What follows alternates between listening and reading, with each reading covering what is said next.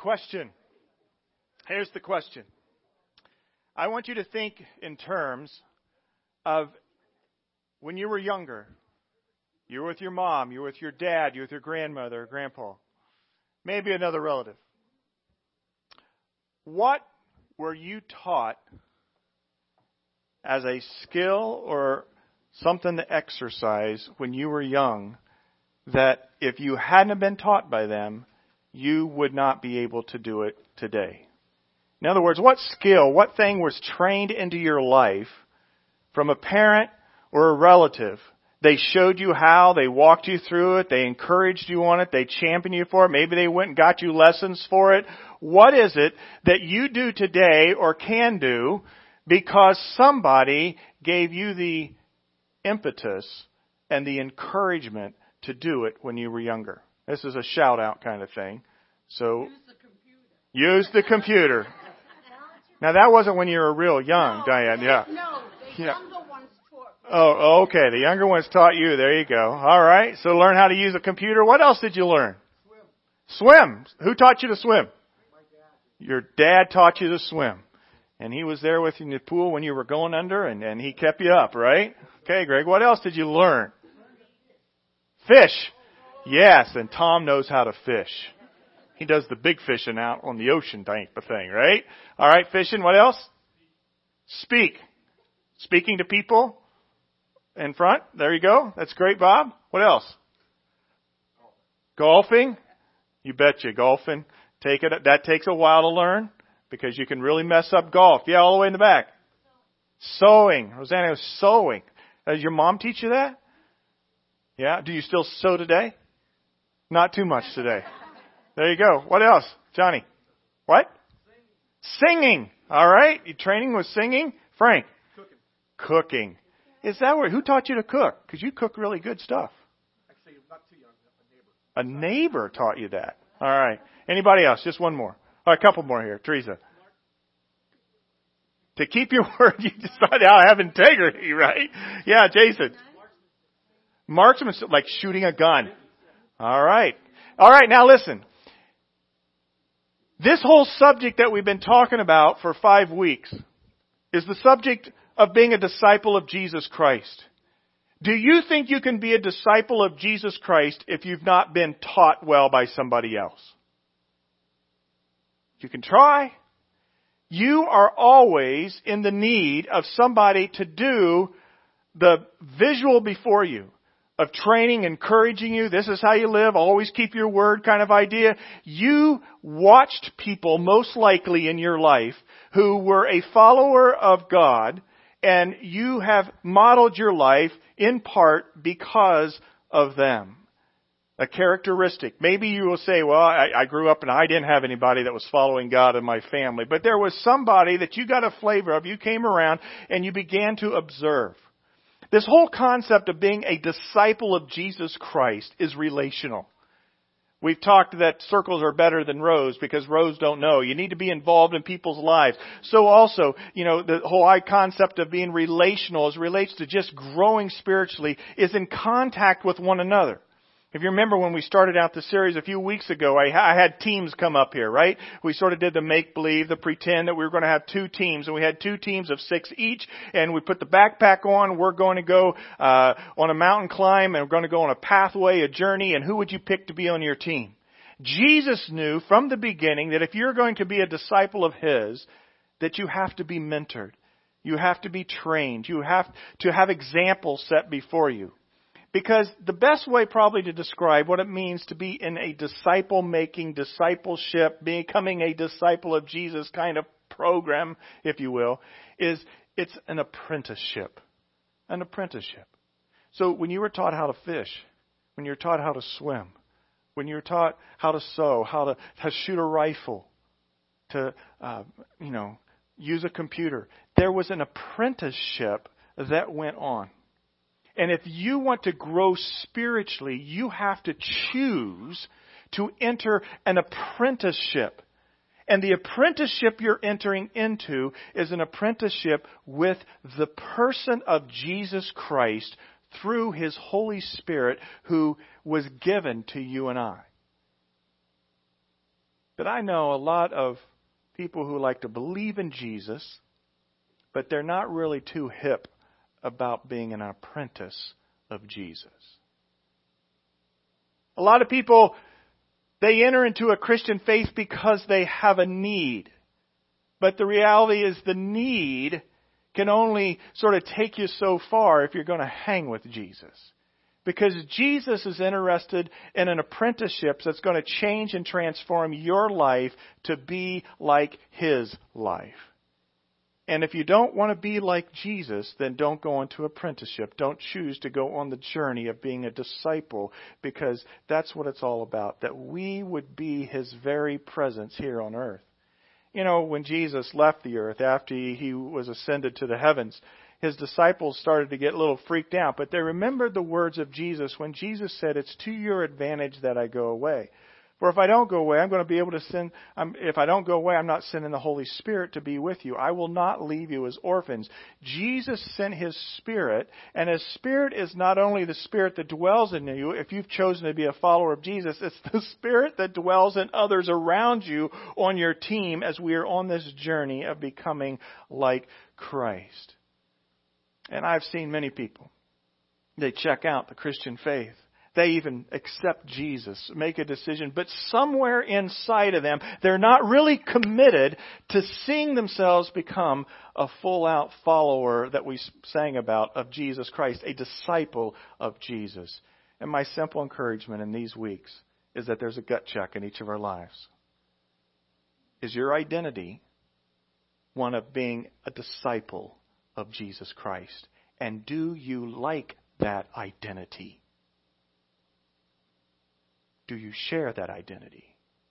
Do you talk to others about your life? And is that part of who you are? I'm a disciple of Jesus Christ. Oh, you're one of those weird people. You're really serious about Jesus? No, I'm not weird. But I'm an apprenticeship. I'm becoming like Christ. I'm desiring to serve Him and His purposes. I am His disciple. And it's my goal, my desire, my plea, if you will, for everyone in this room to seriously consider, if you have not already, to letting go of whatever agenda you think is important for your life, separate and from God, and choose to take up the cause to be a disciple. But you have to choose to go on the journey. The journey is not a journey that is an easy journey. It's a pathway. And we as a body of people here at the Awakening Church, it's like, well, what are we going to do? We just come and sing songs and listen to messages and go our way? Or are we going to engage and do what God called the church to do? Any evangelical church that's hard and passionate about knowing God, to say we are going to make disciples. You see, so many times churches, historically, and I have been conditioned this way too, we end up sort of gauging our success as a church on things that maybe aren't all that important in God's eyes. Things like, how many great programs do you have? How many people do you have attend on a Sunday morning? You know, how big is your budget? You know, what kind of facilities are you in? And if Jesus was to walk through in His physical presence this morning and stand before us, He really wouldn't have any of those things on His mind. He would just want to know if you're willing to follow Him all out, if you're willing to be a disciple, because that's what churches are to be doing, is making disciples of Jesus Christ. And I tell you what, our world is in desperate need of more disciples of Jesus Christ. We talked about this pathway and that there's different steps along the pathway. And just to do a little bit of a quick overview, we said the first aspect that we need to really consider is that we are called by Jesus and we are called to Jesus. That Jesus is not calling you into a religion or into a program or into even a church membership, if you will. He's calling you to Himself to come with Him on this journey. And it's the most intimate thing that you can possibly discover. The God of the universe that created you wants to be with you every day of your life, teaching you, instructing you. In an apprenticeship with Him we are, and we are learning to be like Him. And you and I are each being picked. No one is not being looked over. And there's no one who walked in here this morning that God says, nope, not him. No, He's picking you. He's saying, I want to call you to myself. And there's a point of redemption that begins where you turn your life over to Him. Whether it's confessing of sins that are big and broad or just indifference and neglect, you come to a place of repentance and redemption where He changes your heart and your identity becomes that of a follower of Jesus. And then you grow in intimacy with Him. First up, out of this book is a lot of truth. And in this truth, and the truth that's in this book, the teachings of Jesus, teachings of God throughout Scripture, we are called, not only by Jesus and to Jesus, we are called to obedience. We're called to obedience. It's not optional. I think I'm in. I just sort of need to get into the heaven deal and then I'm going to go live my own life. No, Jesus is calling us to obedience, not to kill and ruin your life, but to give you a life. Because He knows how the human being was wired to live in fullness. I have come that you may have life and have it to the fullest, He said. Jesus calls you to know truth. To live out that truth by faith. And worship Him. All an act of obedience. So you're called by Jesus, you're called to Jesus, you are called to obedience. And then we said you are called to community. This is not a solo operation. Rugged individualism is what marks American culture so much, right? I did it my way. I'm going to do things on my own. I got this. Don't worry about it. He did not call them just a single individual. He didn't say to Peter, hey, Peter, come follow me. All of the rest of you, I'll get to you sometime. Now, Peter, come with me, and I'm just going to teach you one-on-one here for 3 years. No, He immediately called them into a community. And that's why we encourage life groups or gospel groups like with the students, that we are in relationship and you are called to community. And in that community to experience God's love, to be able to extend grace and to bring encouragement. Think of the hunger our world has to have a community of richness, of love, grace, and encouragement. Now, we'd like for all of our life groups to be ideal, but guess what? They're not, just like this church is not ideal. Because when you bring people together in community, what do you have? You have people. And when you have people, what do you have? You have sin. You have brokenness. And we will have challenge in community, but it's in the community. It's sort of like an incubator, right? How do we create what God's vision was for all of eternity? Can you comprehend what eternity is like when we're all together as followers of Jesus? And there is no sin left in the world. That's been dealt with. Satan's been dealt with. And we live for eternity together in the richness of godly community. That's going to be a cool place. As I often say, I'm looking forward to heaven because there's not going to be any locks on any doors. Why do we have locks? Because of sin, right? What else do we have of? Because of sin. The community God has envisioned for us to have, He wants us to have a slice of it here on earth. And we walk it out. If you're called to be a disciple, if you're going into apprenticeship, you're going into a community of people. If you're not in a community of people where you're sharing life on life, and whether it's a life group, a Bible study, or a gospel group, or a rooted group, or just a network of people maybe in your workplace that you sort of share life with spiritually, then you are not in an apprenticeship. You are not a disciple unless you're in a relational community. All right? Now, that may be a word that you don't agree with because you say, I'm following Jesus and I'm good. But it was never the intention of Jesus for it to be solo operator. This next step is freedom. Freedom has to do with healing. God didn't come to make the captives more captive. He didn't come to ruin our broken lives by causing us to have a bunch more strongholds and rules around us. He came to liberate us and free us. And in that freedom for each and every individual who's a disciple of Jesus, there's a place of healing, sometimes deliverance, and empowerment. He didn't bring His disciples along the path and sort of not equip them with fullness of life.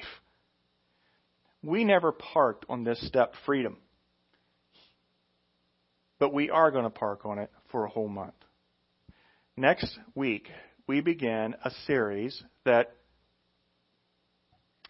is not being done for the sake of it being novel, but because it is needed. I find in my own life, the lives of the community I serve with, even in my own life group, and also the body church, and the people that are beyond us that we're trying to reach and encourage for Christ, there is a lot of bondage. We're broken in many different kinds of ways. Past issues that continue to raise their ugly head. People living in wishful thinking that they could go back and rewrite their whole life. People that can't seem to move out in a place of strength because, simply put, they just don't seem to have the power to change. We're going to be doing a whole month on the subject of spiritual warfare. This is one part of finding freedom. The subject of freedom as it relates to healing, deliverance, and empowerment is one step along the apprenticeship pathway of becoming a disciple. You cannot read through the Gospels of Jesus dealing with people without Him being mindful that they are under bondage and they need to be freed. In fact, that's where He stood up and He says, I am the one who have come to liberate those who are in prison and set the captives free and to give peace to the weary and the broken. He is about transformation when it comes to disciple making. This term spiritual warfare is a scary term for a lot of us, and we're going to be looking at it next week as we launch out. And what I believe happens with us in the area of spiritual warfare is because a lack of knowledge and a full understanding, it causes us to step back and have fear. But I want us to identify readily the enemy and what's happening with the enemy in today's day and in your life. Jesus, when He started out in His ministry, and we're going to encourage people today to be on mission and do the work of Jesus, what was the first thing that happened to Him? He was confronted by Satan. He went to the desert 40 days. He was tempted in all such ways as we were, but even more. And he had an adversary who was trying to take him down. And we're going to talk about that adversary. We're going to talk about the unseen world. So spiritual warfare, encountering the unseen, engaging then with authority, and enjoying the freedom that's gained through Christ. Ephesians 6:12 says, we are not fighting against flesh and blood enemies, but against evil rulers and authorities of the unseen world, against mighty powers of the dark world, and against evil spirits in the heavenly places. Again, let me say, we are not doing these weeks in October because it is a novel, intriguing, fascinating kind of subject. I feel led to lead us into this study because it's very, very much needed. And the reason there's fear a lot of times about the unseen world is we don't talk about it in a balanced and wholesome manner in environments like this. Okay. I just want to give you a heads up. We walk through the next 5 Sundays on spiritual warfare. At the end, we're going to have a spiritual warfare training weekend. Some of you will like to jump in on this.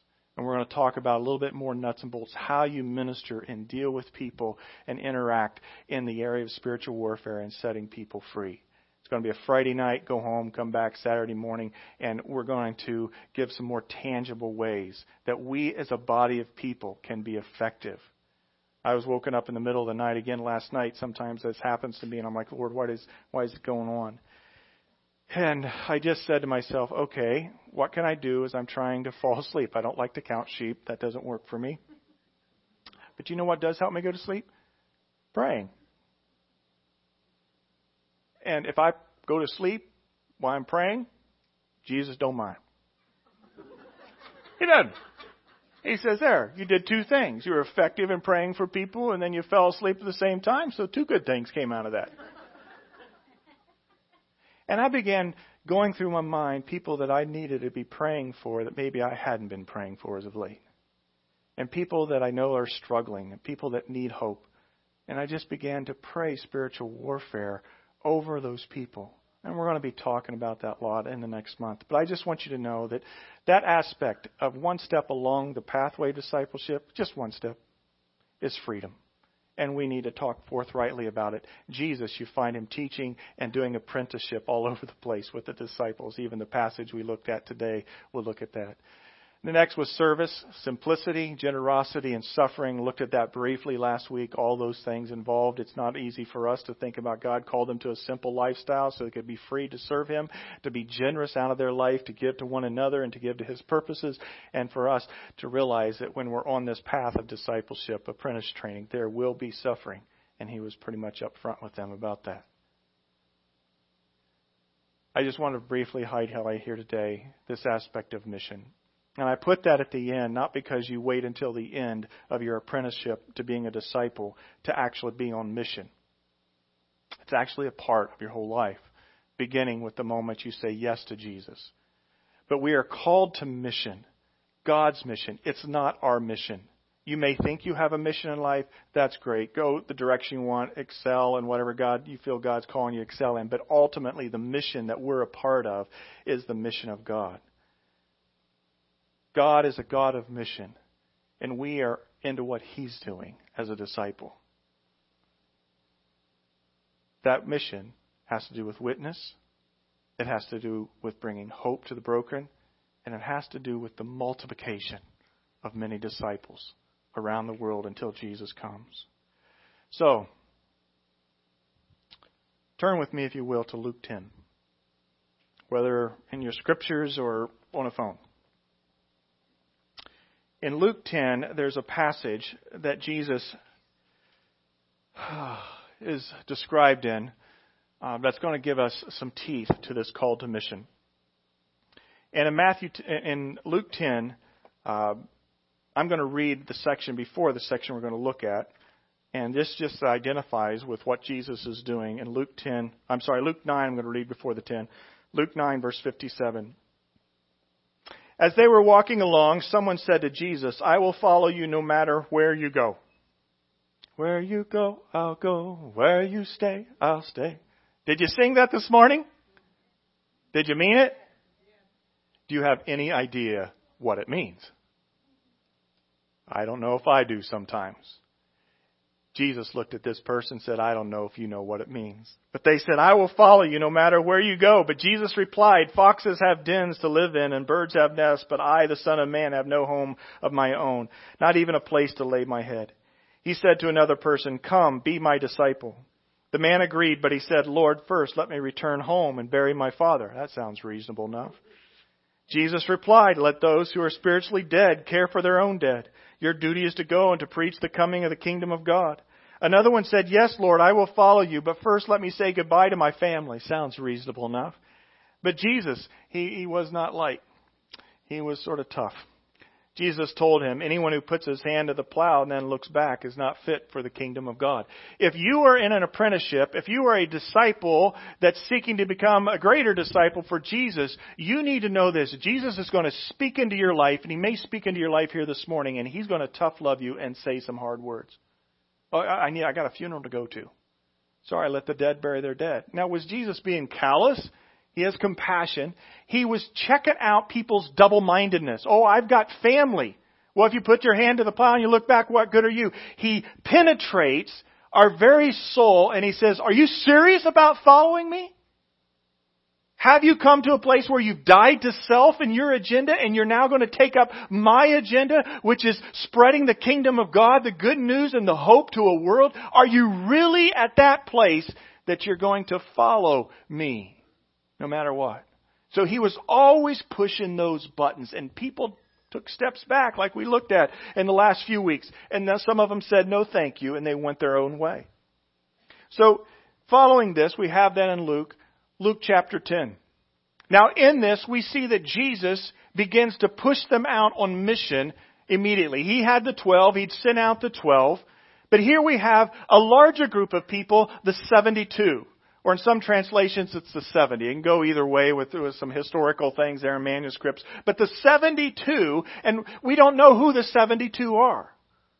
2, 4, 6, 8, 10, 12, 14, 16, 18, 20. 2, 4, 6, 8, 10, 12, 14, 16, 18, 20. 2, 4, 6, 8, 10, 12, 14, 16, 18, 20. 2, 4, 6, 8, 10. About this size of the room over here. Sorry, folks over here. You're like right here. Okay? Somewhere around it. He said, "Okay, now this is what we're going to do. The 72 of you, I'm going to send you out. And I'm not going to send you out with an education on theology.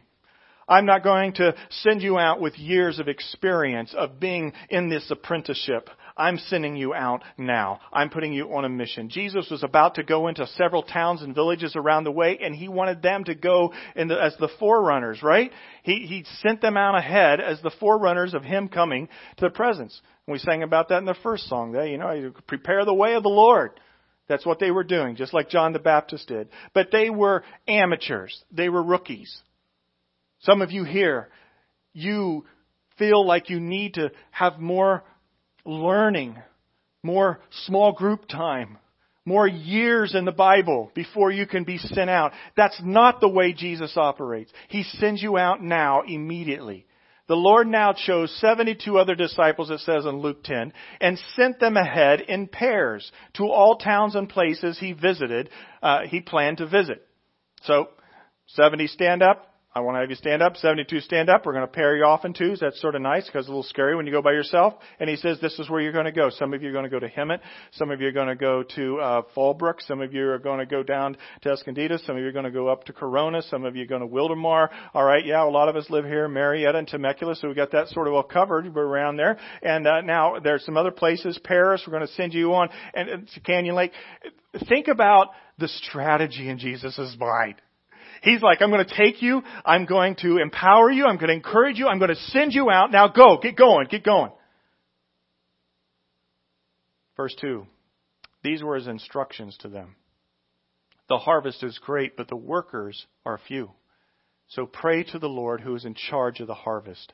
Ask Him to send more workers into His field.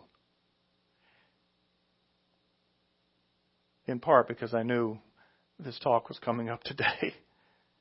That was part of my prayer the other night. Because I don't pray that prayer very often. You would think a pastor would.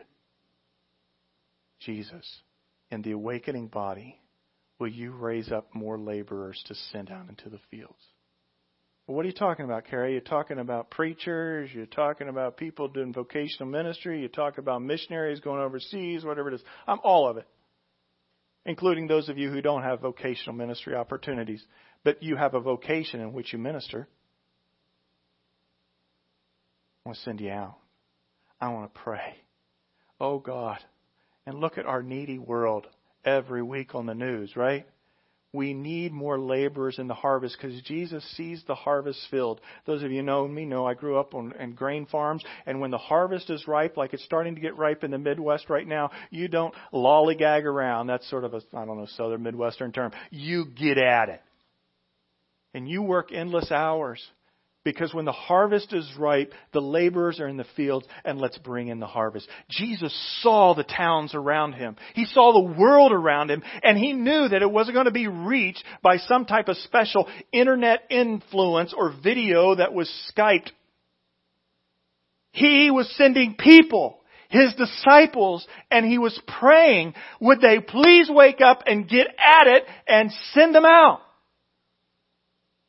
Here's my question to you as it came to me in my prayer time the other night. Have you ever been burdened to pray that the Lord would raise up more laborers? Is that something you pray about? And let me make it real close to home for those of us who are parents. Do we pray that our children would be a part of that task force of laborers? Or do we hesitate to think, I don't know if I'd really want my kid to really go to a third world or go to a Muslim world or go to some place that's far away, even if it's like 100 miles? Because you really like them around? Have you prayed that God would take your children and your grandchildren and send them out as laborers? We have here today in this room the opportunity to pray for laborers. Some of you may say, I'm too old. I got my career going now. I got other things. You should have talked to those kids before they left to go over to their youth group. Yes, we need to talk to kids. But I tell you what, a lot of our kids don't go to the regions unknown because we as parents and grandparents don't challenge and encourage them to go. There's a breaking of the heart for all of us that we would release and we would send, and we would encourage laborers for the harvest field no matter what. Jesus said, the harvest is great, the workers are few. Pray for more workers to be sent out. Just a little bit of a sidebar there, but it was in Scripture. Take it for what it's worth. It's been convicting in my own life recently. Then Jesus gave them some instructions. Verse 3, now go and remember that I'm sending you out as lambs among wolves. I'm just going to highlight 10 things as we walk through a few verses here. The first is the word go. Now go. He didn't say, now sit, now wait, now get more equipped. Go. Because when you go, you learn as you go.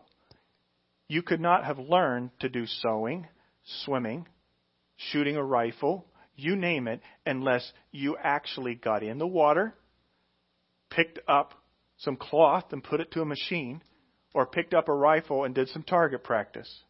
You have to participate in that which you're doing in order to grow in doing it. Jesus knew this as the grand master discipler, so he said, now go.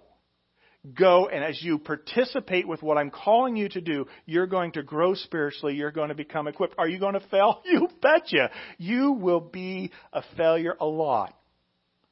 But in that process of serving His kingdom's purposes, you will learn and you will grow. So He said, now go. And then He says, now remember that I'm sending you out as lambs among wolves. That's a great word to have right up front. He says, be wary. As lambs among wolves. That's not a good visual picture to me. How about you? I think in terms of, I live over by the hills a little bit and I hear the coyotes at night and they start yakking. You like the coyotes? I like the coyotes.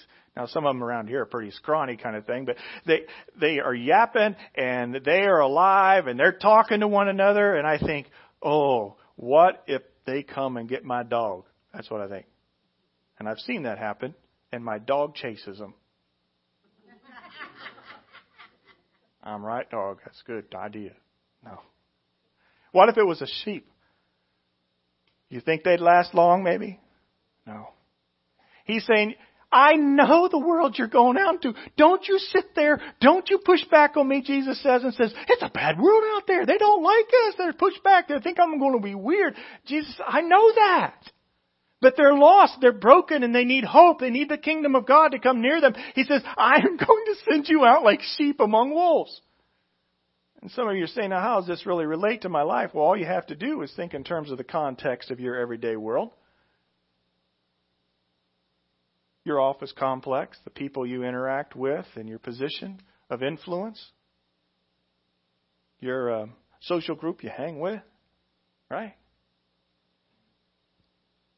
They could all be like wolves and not want you to stick up for Christ. And I'm not saying look big, bad, ugly with a big billboard that says I'm a Jesus follower, I'm a disciple. No, you're loving and caring for them, but there's going to be a moment when it comes around and you start articulating who you are. And there's going to be opposition. Jesus says, I know that. Be wise.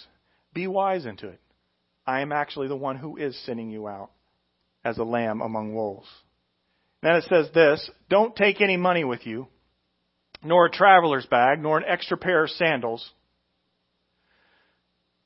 He's saying live by faith.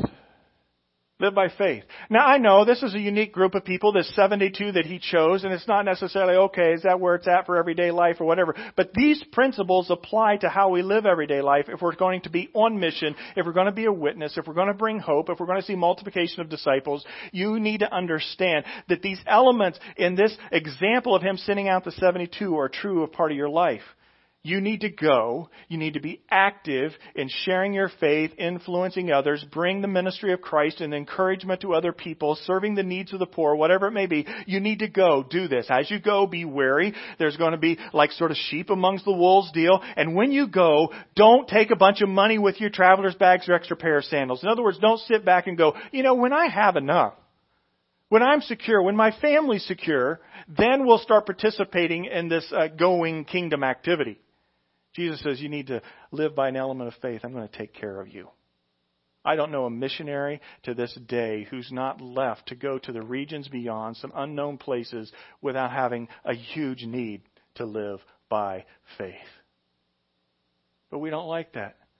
We're taught to have security at every turn, to make sure your 401k is big enough and make sure that other trajectories are up and to the right in your life. But Jesus says you need to just go and live by faith in some of these elements. And then he says, don't stop to greet anyone on the road. Don't stop. Well, that sort of seems, aren't we supposed to go and to greet people? No, he says, don't get distracted. Don't get distracted by things that are around you that are going to lead you away from the mission of being on witness, to be that person that's being sent out by me to one of these towns and villages. If you're supposed to be going to 3 villages and towns away, then don't stop and get caught up in chit-chat in the first one. I've divided you up strategically by pairs. I'm sending you out. We need workers in the labor fields, and we need you to be there in that town. So don't be wasting your time circling around a place I already got covered. Ooh, that's a hard one for me sometimes. Because, well, there's needs all around us. But sometimes God burns you with a heart. This is where you're to go with your life. And this is what I want you to do. In part, my family is in Southern California because my son, who we prayed would be sent out by God, was at a camp meeting of youth and other youth meetings where he felt God burdened him to be a vibrant witness in the Hollywood community. Not to make cheesy films, Christian films, but to be a part of the infrastructure of godly influence. And my son works there every week on the 35th floor of the NBC Universal building by Universal City Walk, in part because he sees that as his mission field. And he stayed focused to leave and come. He never knew his parents would follow him, and I still say it. We did not follow you, Ryan. We just ended up here by God's leading. Okay? But he stayed focused. He knew he had a world that God wanted to call him to. Right? Stay focused, Jesus says. Don't stop and greet anyone along the road. Then it goes on and he says this in verse 5. Whenever you enter someone's house, first say, may God's peace be on this house. That's great. So when you get there, extend the blessing. When you show up at work, and that's your mission field, extend the blessing. When you teach in that classroom, extend the blessing. Because God's working there. And you need Him to bless where you're working. If those who live there are peaceful, the blessing will stand. If they are not, the blessing will return. Don't move around from home to home. Stay in one place eating and drinking what they provide. Don't hesitate to accept hospitality because those who work deserve their pay. The rest of this, in this 2 verses here, the first thing is to say be content. Be content. Don't get anxious. Some people up and root themselves and move on. I can't believe the number of pastors, I'll put it in my own category, the number of pastors who roll through churches because they're not content. And they don't know how to stay, put roots down, and minister long term and build strength over the years. Now, God does move pastors, without question. But be content. Are you content in where God has placed you and what you're doing? You see, when you go into the place and you find a blessing, it's encouragement to know that when you go and find that blessing, you're going to look for what's called the man of peace, the person of peace, someone who gives peace back. And you begin working with that person, you begin building the relationship with that person, you begin encouraging that person to consider the claims of Christ. And you do so out of the lifestyle in which you live. And then you stay content in that moment. You continue even through ups and downs with being a missionary to that marketplace, to that person, that you stay content and you don't move and become scattered in what you're doing. Steadfastness. Then it says, accept hospitality. Those who work deserve their pay. They receive your due. Called to mission. Sometimes you go by faith. Sometimes there's hospitality extended, sometimes not. You're a lamb amongst the wolves. Sometimes you receive great hospitality. Receive richly. It's a gift given to you. Sometimes in vocational ministry you actually get compensation for that. Workers work his due. Verse 8, if you enter a town and it welcomes you, eat whatever is set before you. Be flexible. One of the reasons I don't like going to third world countries is because I don't like eating what's set before me. You've been there? But if I don't eat it, It's offensive. So guess who takes it? You do. Be flexible. Because if you're going into different cultures, different environments, whether it's your workplace, whether it's your neighborhood, whether it's across the seas, there's going to be changes that are different for you. Oh, I don't do that. And I'm not saying you have to eat really bad food or get sick. That's not what this is saying. This is saying be flexible as you go and have an understanding. Heal the sick. I'll be talking about this more to bring hope. There was a brokenness. There was a brokenness amongst the people. And you need to demonstrate the love of God and the power of the ministry of the Holy Spirit. And then it says, proclaim. Tell them the kingdom of God is near. That's the good news. That's the words. You ever try to give somebody instructions without telling them which way to turn? Just go and you'll find it. No, you give them instructions. Turn left, turn right. When you get to the bottom of the hill, there's another second road, then it'll be fourth house on the right. You have to articulate clearly. So you may heal the sick, you may bring hospitality, you may bring blessing upon a place to an individual's life, but there comes a time when you need to be the witness. You need to be the witness. So, those are 10 instructions. There's many, many more. Jesus will instruct you. The question is, are you willing to go? The 2 key verses that you would find that finish this out. Then they said to the disciples, anyone who accepts your message is also accepting me, and anyone who rejects you is rejecting me, and anyone who rejects me is rejecting God who sent me. He knew what was going to be happening to them. When the 72 disciples returned, they joyfully reported, Lord, even the demons obey us when we use your name. They had joy because they saw the power of God work in their midst to change lives. And they woke up to the reality that this apprenticeship was about the real deal. Yes, he told them, I saw Satan fall from heaven like lightning. Look, I have given you authority over all the power of the enemy, and you can walk among the snakes and the scorpions and crush them. Nothing will injure you. But don't rejoice because evil spirits obey you. Rejoice because your names are registered in heaven. In other words, stay humble. Don't be arrogant. As your own mission, it's the Lord that's working to change people's lives. We're going to watch a video before the band comes up. And this video is about one of the individuals seated in a room such as this that caught a vision to go and to do something overseas. Not to become a full-time vocational missionary, but to rally some other people and make an influence in a certain part of the world. He was willing to do what Matthew 28 says. When Jesus told his disciples at the end, I have been given all authority in heaven and on earth. Therefore, go and make converts. No, go and make disciples, called and committed disciples of all nations, baptizing them in the name of the Father and of the Son and of the Holy Spirit, teaching the disciples to obey all the commands, not just the ones that we like. All the commands I've given you, and surely I am with you always to the end of the age. It says this in Acts 1:8, but you will receive power when the Holy Spirit comes upon you, and you will be my witnesses.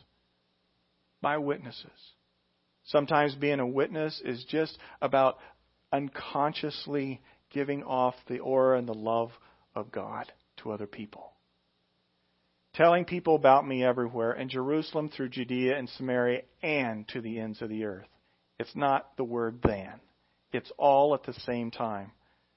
And this veterinarian doctor, he took that to heart. He took it to heart, as it says in 1 Peter 2:9, that he was part of a chosen people.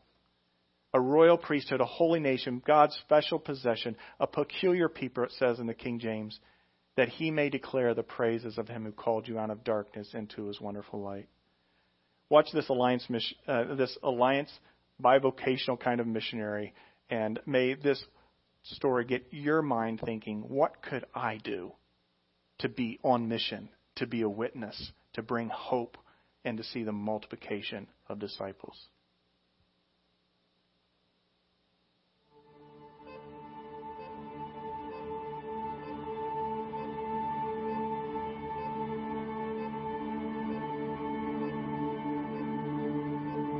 When I take a realistic view of my own life,